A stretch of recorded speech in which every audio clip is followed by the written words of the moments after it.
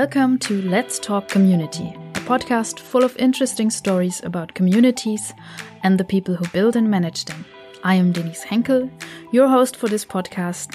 I'm an experienced community manager and an inexperienced business founder. In today's episode, I'm going to talk about how to attract the people who make your community a success. In my experience, the most successful communities have highly engaged members. Members who live and breathe your community's philosophy so much that they might as well have it tattooed onto their chest. This is not a fantasy. The last community I have managed was a big online dating community called Joy Club. And we had members who had the logo of this community tattooed onto their arms. Another community example that I used to be a member of is the cosplay communities. If you're familiar with anime and manga, you might have heard of it. Cosplay means that you dress up as a character from your favorite manga or anime. And I used to do that.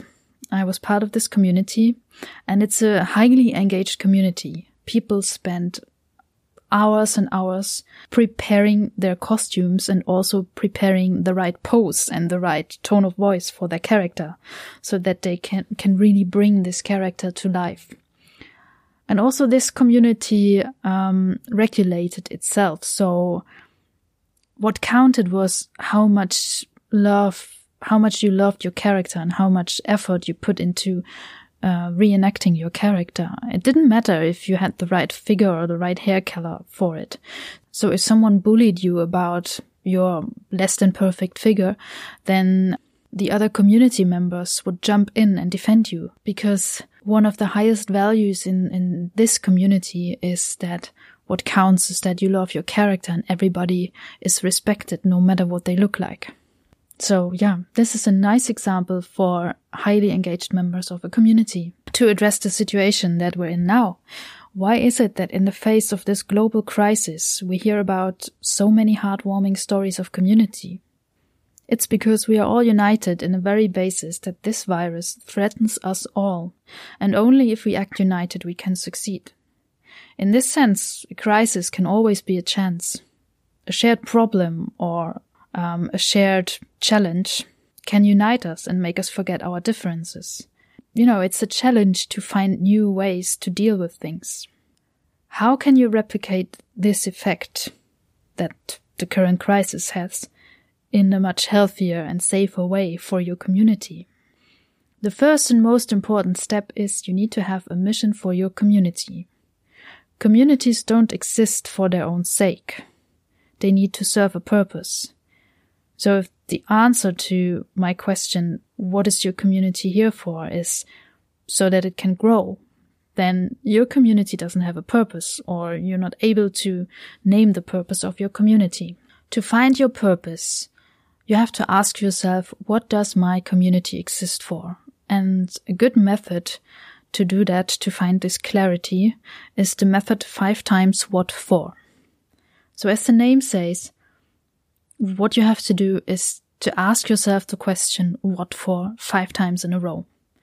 Let me use the example of a community of cat lovers. If you are, let's say, someone who loves cats or has cats but has no one to look after your cats when you want to travel, then you might want to start a community to bring together people with cats and people who love cats and love looking after other people's cats. The answer for the purpose of this community is, what is the purpose of this cat lovers community? The answer is to bring together people who have cats and people who love cats. And then you ask yourself again, and what for? The answer to that question is that people who have cats can sometimes go on a holiday and have someone who loves their cats and looks after them. And then you can ask yourself again, what for?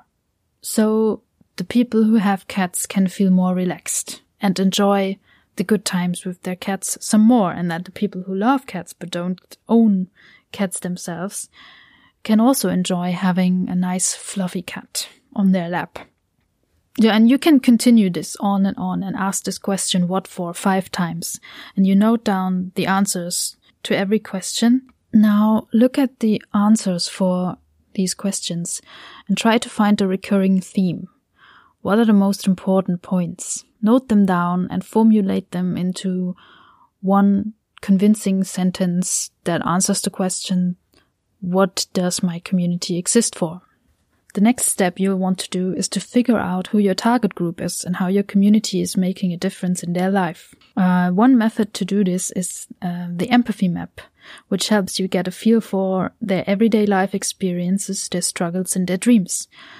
The empathy map looks like a profile of a person's face in the middle, and around that you have a circle with 6 different segments. And for each segment, you take 5 minutes and you think about, what does this person see in their everyday life? What does this person hear in their everyday life? What do they do? What do they say? What are their dreams and what are their sorrows? And you fill this out, and in the end you get a pretty good feel for the everyday life of your target group, which is great if you want to plan for content, because then you can take examples from their everyday life.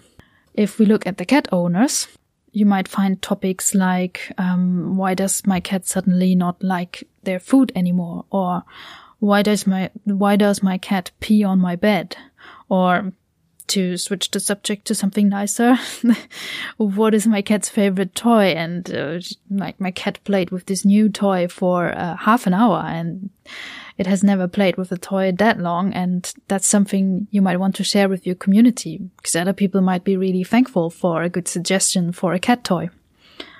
Right, I'm going to stop talking about cats now. The next and final step is to communicate your purpose so that you attract the right people. And one method to do this is called the Golden Circle. Simon Sinek came up with this method, and you can find an explanation of this method if you just Google "Start with Why" Simon Sinek, and then you can find his TED Talk. And basically what he's saying is that there are 3 ways to communicate. You can tell people about what you do, you can tell people how you do it, and you can tell people why you do it. And most of the time people communicate the what and the how, but mostly they forget about the why. And that's not a good idea, because our decision making is 90% gut and 10% brain. And the why speaks to our gut. The how and what speaks to our brain. Let me give you an example to explain it a bit better. I don't know if you have this in your country, but in Germany we have stores that sell food without packaging. If one of those stores communicated their business model solely with how and what they're doing, it would sound something like that. We sell food without packaging. Okay. Sounds like a pretty horrible idea, because it's not handy and it sounds very unhygienic. But if they communicated the why, they want to save the environment by producing less garbage by getting rid of the packaging. Makes a lot of sense. And that suddenly their business model sounds like a very good idea. I think with this example you get what I mean. And your community's mission should speak to your members' gut first and then to their brain. It should have your purpose as well as your values. If you attract members who share your values and your community's philosophy, you have engaged members who don't need gamification or gimmicks or amazing content to be active in your community. You have members who are intrinsically motivated to participate in your community. You might not get members who tattoo the logo of your community onto their arm, but you get highly engaged members. And I think that's more than enough. So if you are in the lucky situation right now to have a lot of time to yourself, you can use it by thinking about your why and your what for. And when you've done that, you can listen to next week's episode, in which I will talk about step number 2 for successfully building your community, which is managing relationships with and between your members. Thank you for listening. If you enjoyed this podcast, feel free to leave me a review on iTunes or like the episode on YouTube. And if you know somebody who would find this podcast helpful, please share it with them. Thank you for your support.